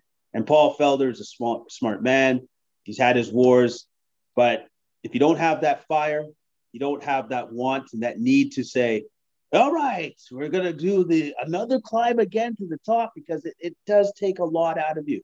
Because literally, I think Felder was number 9 ranked. So you'd probably have to fight 5 really, really hard fights before he gets to fight the champ. And he has to win all 5. He can't lose any of those fights. And he knows that. That's another 1 to 2 more years. So now you're 39. Nah, that's okay. I think I'm good. Not gonna happen. Yeah, no, smart move, and he's got a great career ahead of himself on the desk and being an analyst. He does a really good job there. I like his post-fight interviews, and the other guy that was on the panel with Karen Bryant was Alan Jouban. He announced his retirement last week. Both Felder and Jouban joined the UFC in 2014, and Jouban had a great career. I just love the story that him and Bilal Muhammad had. Did you hear that story that they mentioned on the desk in between fights? No, I missed it. Jouban said that him and Muhammad had a really great battle, a big fight in the octagon, but they both ended up getting hurt enough to go to the hospital. And when they got to the hospital, they were put on adjoining gurneys next to each other. And while they were waiting for the doctor to come in and tend to their injuries, they sat there for an hour and looked at each other a couple times, but not one word was uttered. Bilal was a little mad. Jouban had won the fight. They didn't speak one word to each other. They were just not going to break the silence. And he said it was cool. It was like, all right, I get it. Yeah, you're mad. I don't mind. I'm not going to say nothing to you. If you don't want to talk, good. And then all of a sudden he got a text from Karen Bryant. And she said, congratulations, Alan. You won $50K for Fight of the Night. So he thought, wow, that's awesome. I'm super happy. So he said the doctor came and tended to his injuries, and he got up and he was leaving. Bilal was going to stay behind, and he walked over to his gurney and he said, hey, I just want to tell you, man, we both won $50K for Fight of the Night. Thanks for the great battle. Really super appreciate it. They shook hands, gave each other a hug, and he left. And he said, it was cool. It was phenomenal. It was just the warrior mentality, warrior spirit. But suddenly he was happy. We exchanged a few kind words to each other. And we both knew that we had, got the $50K for Fight of the Night. And it was kind of a neat story. And they to both be on the panel that night, I thought it was neat. Yeah, that is kind of cool. That's a great story. And also too, like it's a story that emphasizes that warrior spirit of, because clearly Bilal was probably like, I lose that fight, I lose to that dude. And Jouban is in his mind is like, no, man, you definitely lost. And I understand the silence, but at the end of the day, there's always going to be respect. There's always going to be respect. And especially when the respect is shown by your boss in the $50K bonus. And so now you can pass that good news on to your opponent that you fought in there as hard as you could. And then now he's just like, okay, well, you know what? You're not that bad a guy. Not that bad. I got 50,000 that says you're not that bad. So, okay. All right. I love it. Yeah. I love it. There was one of the fighters, I think, I don't remember who it was off the top of my head, but he held up a little sign after his victory, and it had, give me 75K, please, Dana. I think Silva, was it? Bruno Silva. Bruno Silva, yeah. Ever since Tony Ferguson asked for 75K, I guess a lot of fighters are going to be trying to ask for that as well. These performance bonuses were back down to 50K. That last week's fight were up to 75, but yeah, those bonuses sure make a lot of difference to these guys' lives, and that was a neat story to hear. Alan Jouban being able to talk about his wars and his retirement, and I hope really good things for both guys. They brought a lot of joy to a lot of their fans and the UFC as a whole. So, okay, why don't we talk about the other fight that now has risen another contender to a title fight, probably. This fight between Carla Esparza, former champion of strawweight division, the very first champion ever from the strawweight division, fighting the Chinese fighter Yan Jianan. Carla looked phenomenal. I loved her performance, and she might have a chance at Rose again, who she won and beat for that belt, the very first strawweight champion ever. I think that would be an amazing, cool matchup. But what were your thoughts about this particular fight that night? Utter domination. Blew her out. Xiaonan did not have a chance. Cookie Monster took her down, kept her down, beat her up. And then in the second round, when she got her in that crucifix position, I'm like, okay, this is the beginning of the end. And then eventually the referee stoppage. It was a complete blowout. Complete blowout by Esparza. It was dominant win against a very game and a very good fighter in Xiaonan. Now that she's getting close to earning the privilege of fighting Rose. Here's the problem, Esparza. That's not the Rose that you fought before. She's nowhere even close to that person. So whatever you think you're going to do, you probably should think about that again. Yeah, good point. Yeah, they've both got better, but Rose has got really, really better. So, careful what you ask for, but she does have a victory over Rose, so maybe that's a bit of a psychological advantage. This was the second most ground strikes ever landed in a women's strawweight fight. 169 ground strikes landed. The only other one that beat it was Jessica Andrade, hit Claudia Gadelha 170 times on the ground in their battle a couple of years ago. Yeah, just an amazing performance. Jan was number 3 ranked fighter, and Esparza came in number 4. Super dominant performance. And she's now on a 5-fight win streak. That was only the 11th crucifix KO in UFC history.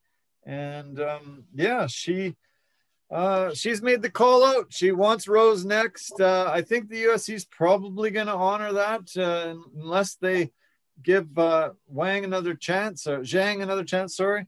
Yeah, it was nice to see some title pictures sort of presenting themselves off of this card. Yeah, no, it's always good to have like some clarity in the title picture for some of these divisions, and it's good to see the fighters raise themselves up to be in those talks, and Esparza has definitely earned that right. Okay, let's touch on some of the other fights. The heavyweight fight between Jared Vanderaa and Justin Tafa.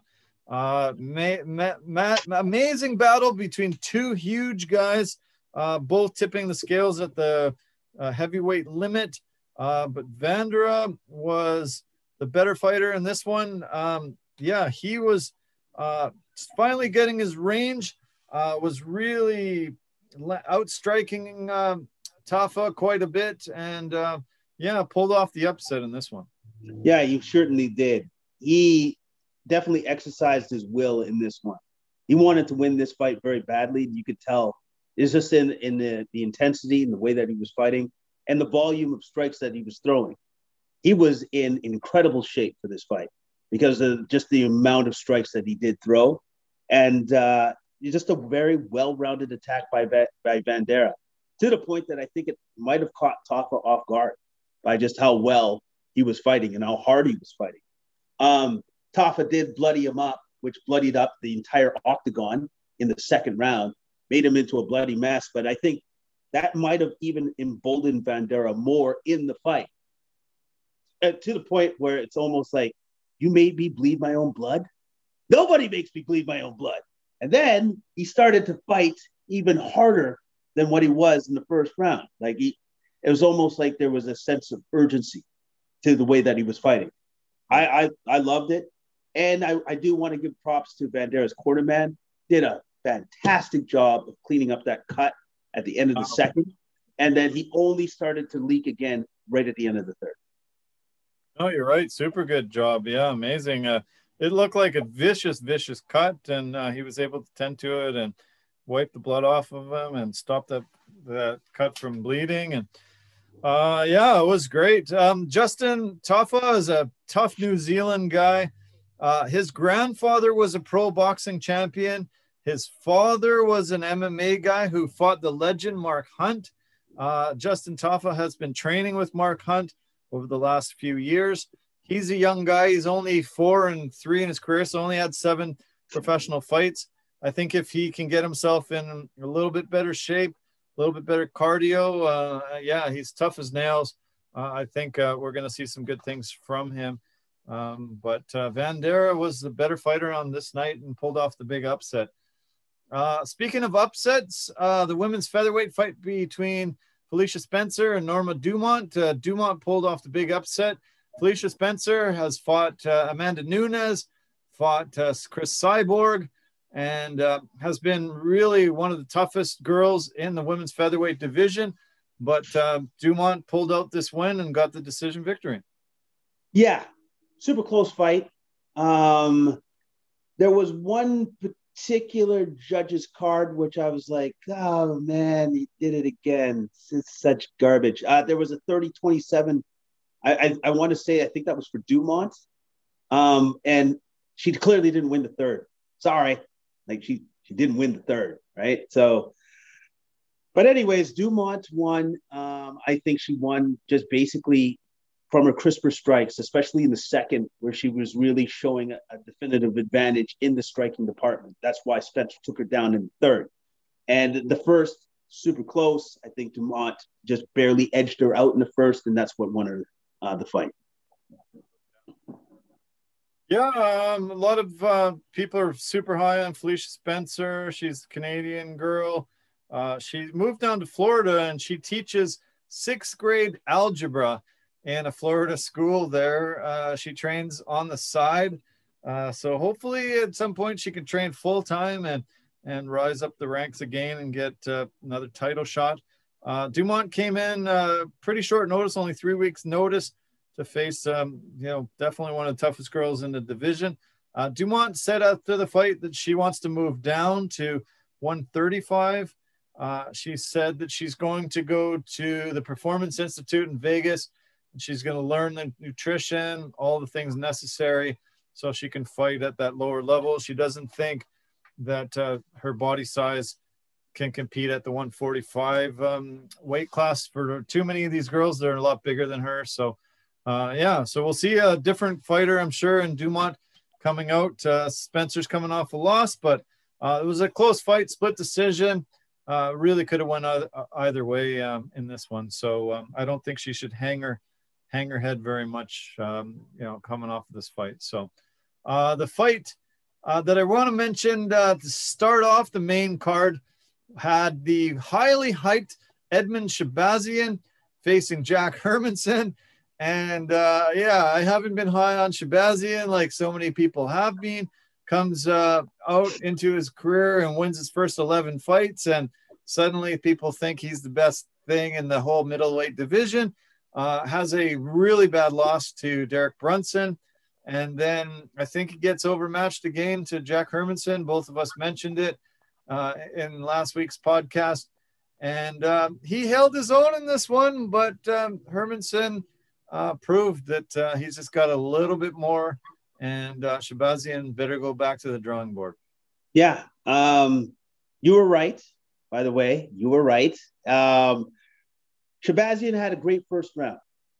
His first round, he clearly won because he kept his distance and his striking was better than Hermanson. Hermanson just didn't seem to be able to get off properly in that first round. Shabazian had him off, you could say, right, with the way that he was striking. So Hermanson in the second, and I knew it was coming, it was like, well, he's just going to close distance and take him down. That's exactly what he did. He did it immediately, and he kept him down for the entirety of the round. So then the third round comes around, and I'm like, I bet you something. I bet you he does that again, third round. Yeah, he did the exact same thing, except this time in the third, he did it even better than the second. That's why the third, and I believe it was on all judges' scorecards, an 8th round. Blew him out, beat him up, threatened with submissions, and just was on him the complete time. And then even at the end, very end of the third, he finally got top position and was wailing on him to put a stamp on him. Yeah, he was really damaging him big time. And yeah, I'm glad they gave him a 10-8 round. He deserved that. He was super dominant and put a beating on him in that third round. The scores were 29-27, 3 across the board. And it was good to see. That ties Hermanson with Adesanya with 9 wins since 2016. So, one of the top guys in the division coming in. He was number 7, but should move up in the rankings. He called out Whitaker. Think that's a great fight for both guys. He also called out the winner of Cannonier Costa if Whitaker's not able to do it. So, Hermanson's wading into some very deep and tough waters coming, but he's got all the confidence in the world and has been a world beater for going on 5 years now. Very, very smart call-outs. Very smart call-outs because he looks at his positioning in the top 10, knows who he would want to fight, who will get him closer to the goal of fighting for the belt. Very, very smart. And I wish more fighters would take the time to be as smart as that, to say, these are the guys I'm going to call out because, there's rankings or there's quality of fighters to this game. And then those fights that you do get will just always inch you closer. But some fighters will get you closer than others. And that's just the way it is. Before we talk about the prelims, you mentioned call-outs. There was a call-out last week after Beneil Dariush beat Tony Ferguson. Do you remember who he called out? No, I don't. Who did he call? Elon Musk. And do you know that the very next day, Tesla delivered a loaner car to him, a Tesla loaner car to him, so that he will be with the Tesla until his custom-made vehicle actually arrives. Well, I guess Elon Musk was listening, going, "I don't want to fight that guy, so here's some stuff." Are you good now? Yeah. Pretty cool. That's one of the most interesting call-outs we've heard. We love hearing guys make good call-outs for next opponents. He went off the board and called out Elon because he said he had been waiting 6 months for his car. He bought it because he was just about to have a child enter the world, and he heard that Tesla was the safest vehicle on the road. And so he wanted to be in a vehicle very safe for his new child. And he was a little angry that it had been taking so long to get his vehicle that he said, "Come on, step up, get me this car." And Elon heard it, delivered a loaner to him the very next day. He posted some cool things on social media, so showing the car. And yeah, pretty neat. Elon Musk has been in the news for a lot of bad things in the last little while. It was kind of cool to see him in the news for some good things. Well, yeah, I guess he's just like, okay, like, can I get any positive PR anywhere here? You know, like, because as he's dealing with this thing. So I'm sure somebody came with him and like, well, this UFC guy just called you out, said, if you don't give him his car, he's going to try to find you, beat you up. It's like, I want to fight that guy, so just give him a car. I give him that one. Yeah. Who'd we hear the one guy call out and ask for a date? Trying to think of Miley Cyrus. He called out and asked if they could go out on a date, and she said sure, and then he blew it by asking her to put a tattoo on or something. But yeah, this first time I've heard somebody make this type of a call out, and it worked. Good on him. He's got a car in the meantime, and he'll get his car soon, I hope. And yeah, kind of funny. So, all right, well, let's touch on the prelims. Quickly, we'll go through a little bit of it. Rothwell was a big winner who goes against Beast Boy, Chris Barnett. As I mentioned off the top, Barnett was a late replacement, came in. Yeah, he's a good fighter. A little short for that division. He's going to be facing a lot of guys much taller than him, and might have some difficulties with that. But Rothwell, man, he's a veteran. He's been around. That was his 52nd fight in the UFC, 51st fight in the UFC. I'm not in the UFC, but as a pro, and man, yeah, he definitely looked like the smarter fighter, and yeah, he was able to pull out the victory. Yeah, he was. And then the most effective strike, I thought, for Ben Rothwell in that fight was his uppercut. All he had to do was like just uppercut the little guy all the time. And Barnett, funny enough, he was actually a pretty agile dude in there. He's actually pretty quick. I think personally, he could do himself a lot of favors if he just got himself in shape and lost the weight. Like, I think he could be a very good fighter, but him fighting at heavyweight, that's not where he's supposed to fight at. I just don't think so. I don't believe that's where he should be. But he would need to be disciplined and have to lose the weight for him to find the best possible version of himself. Personally, that's what I personally think. But he's already lost 100 pounds. I don't know if you heard that, but he's already lost. He was up to 360, and so he's already taken 100 pounds off that frame. I don't know if his people in his camp are telling him to lose even more, but he definitely needs to get in a bit better shape. I don't know. Yeah, I mean, I don't know how he pulled off getting rid of 100 pounds, but if he's able to do that, why can't he do a bit more and get himself into a little bit better shape? Yeah, I completely agree. And also too, Now that you've just told me he had 100 pounds more on his frame, I can't even imagine what he looked like. He must look like a ball, a beach ball. You look like a beach ball. 5'9", 360 pounds. It's ridiculous. Yeah. Ridiculous. That was his UFC debut. We'll see. We'll see him coming in. He was dancing coming into the octagon. He was on a 6-fight win streak. He started Taekwondo at 4 years old. His whole family fights a lot, supposedly. He just needs to be, he needs to be in better shape. He looked definitely soft around the middle, and he was quick.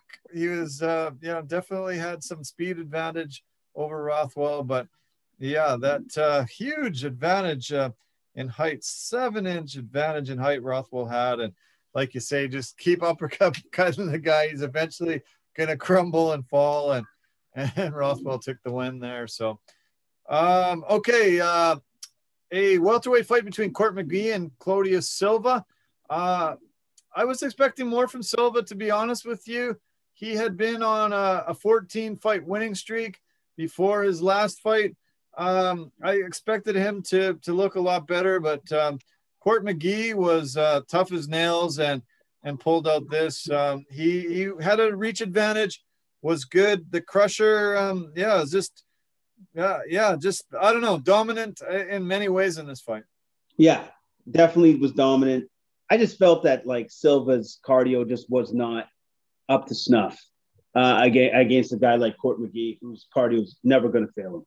Never going to fail, right? So, and I've noticed that before in some of Silva's other fights, is that he begins to fade in the later rounds because it's just his cardio is just not there.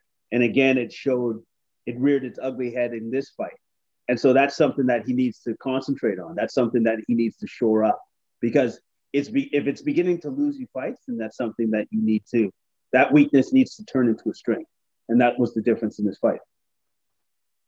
You're right. Yeah, for sure. Yeah, it was strange. I couldn't believe that he gassed out. He came out in the third round and just started trying to pour it on, but he only had about 40 seconds worth of cardio left, and then he was done.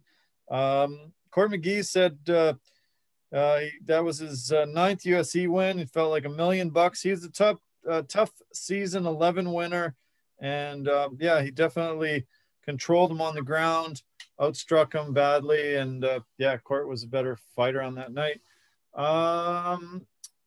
Any other fights that we need to mention?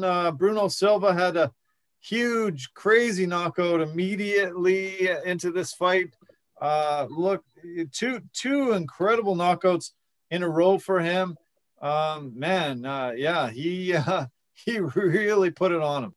Yes, he did, and it was quick and it was violent.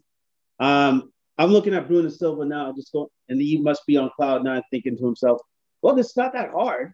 It's only taking me like a minute every time, so as long as I can keep up with this crazy pace, I think I'm going to be good."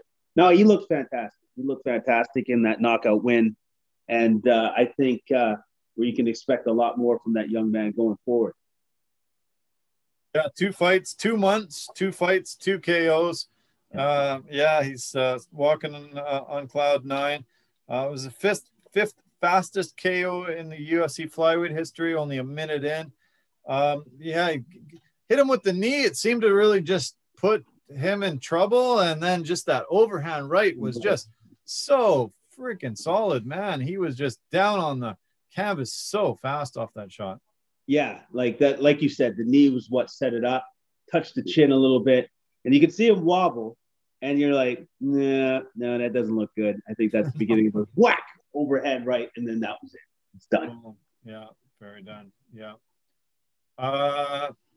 Do you want to mention any of the other fights? Anything that stands out for you? Anything else? You know what? I'll just say for the next fight there in the prelims, the Josh Calabo, his striking was on point. Unfortunately, with the guy that he was fighting, he was one-dimensional. I think it's Nadrad or something like that. Or I can't even pronounce the man's name. But the way that he fought was just all he had was takedowns. And then he had no more. He didn't have a plan B. once that failed because he just kept going to the well. And that's what made the fight, I think, especially easy for Calabo after a while. Just had to stay on his feet and pick him apart, which he did. I think he had something like 14 takedown attempts that was unsuccessful. And yeah, it was just crazy.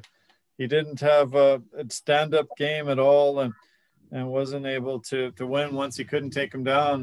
That was it.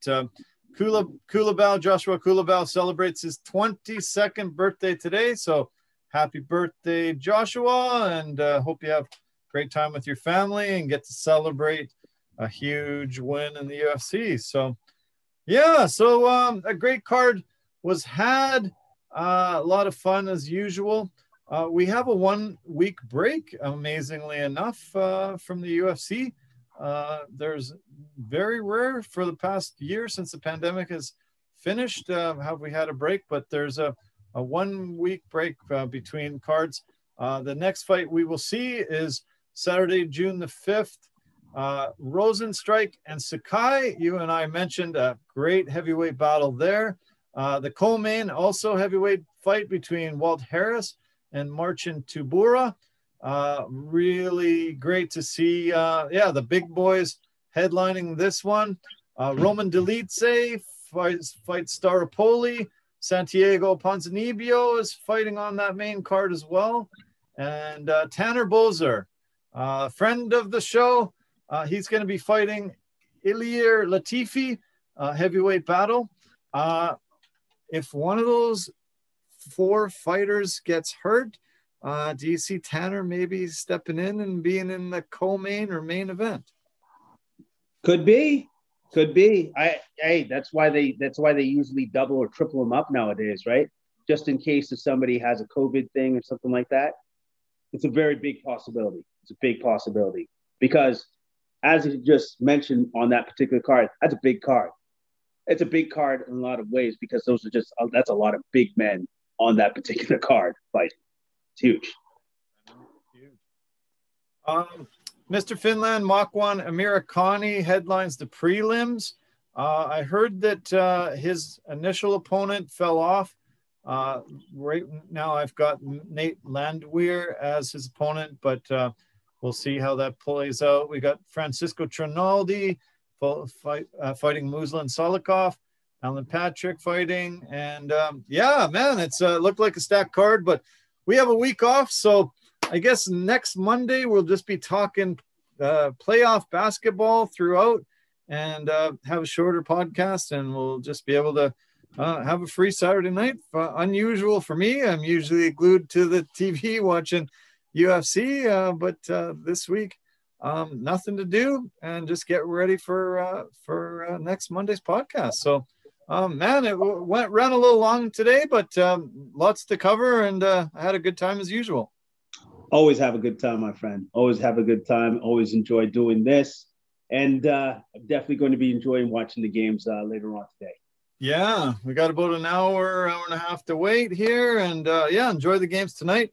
Enjoy the rest of your Victoria Day long weekend, and have a great week ahead. Keep in touch, and we'll talk very soon. We'll see you here next Monday. We will see you here next Monday. You enjoy your holiday as well, my friend. And I'll text you during the evening with the games.